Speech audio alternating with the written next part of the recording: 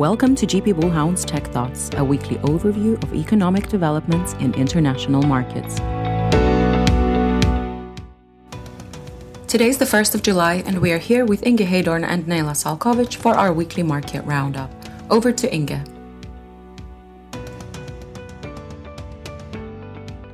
A quick market update. We have now been through two quite interesting weeks.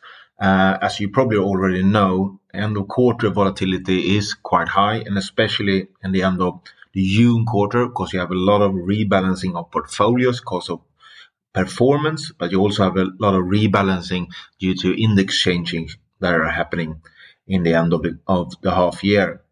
So volatility has been high. News flow wise has been quite quiet, except by the end of this week. So let's get into the news flow and how that can affect us going forward.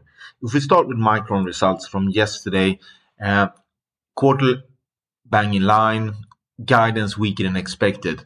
But that's a little bit of the normal case when it comes to memory. It's really about adjusting inventories very, very quickly in a commodity market.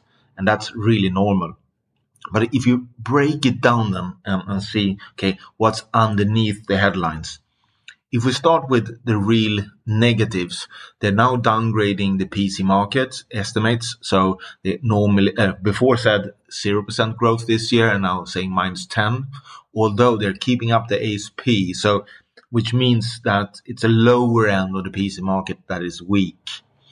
On the smartphone side, they're saying -5, and they already guided down that the last quarter, but initially in the beginning of this year, they were at +5.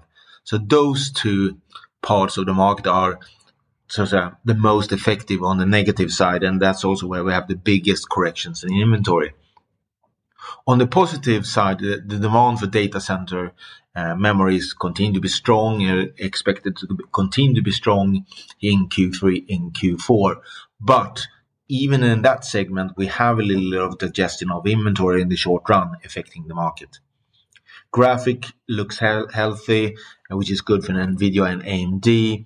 And on the automotive side, strength continues due to the fact that we're still in an early phase of upgrading our cars from combustion to electrical vehicles, which has much, much more data handling in the cars than the historic ones.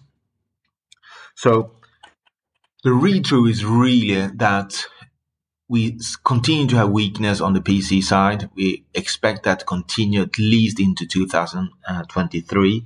And then we probably have some stabilization, but we could also have some pressure on ASP then.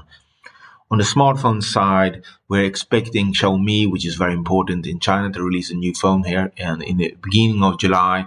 And we have the new Apple phone coming in September. That will depend. They will drive the market very, very importantly. But the question mark is, will the new Apple phone be something new that really will drive the market? We are a little bit worried about that, and we continue to have a quite cautious view on the smartphone market. So if we end up with -5 to 7 this year, we'll probably have a flattish market in the first half of next year also. That's our view. Going over to the consumer side, the consumer continues to weaken, but that's exactly what the federal banks want. So that's not really a big surprise given that they're increasing the interest rates and the speeds they are doing. But what really stood out this week was the RH profit warning, which is high-end furniture in the US. So it's not just the mid-market that's trading down to low end and the low end cutting back. It's also the richest part of the population with the highest incomes that are cutting back. And that is not that normal in this type of setbacks in the marketplace. But as we have interest rates trading up as much as we are a little bit different scenario compared to normal downturns. And that's really affecting the high end of the marketplace also. Going over to gaming and Nejla. Thank you, Inge. Yes, let's do a gaming update. Gaming is continuing to stay cold. And the macro conditions are really taking new turns on us. This week, AppLovin has laid off over 300 workers, and that's roughly 12% of its workforce. Unity also announced that they eliminated 4% of their staff, adding to a procession of job cuts in the tech industry. They both state that this is due to the market conditions, and we can see how this is taking a hit on mobile gaming, as of course with the reduced revenue from ads marketing, this will have a big effect on the total revenue from the mobile gaming.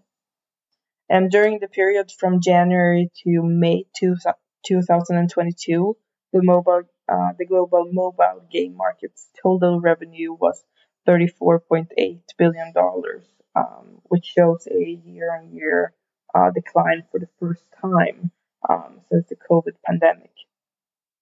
The growth rate of mobile game downloads in Europe and the United States slowed down during the same period. So mobile gaming are really having a hard time, and probably will continue for a while now with the market conditions, I would say.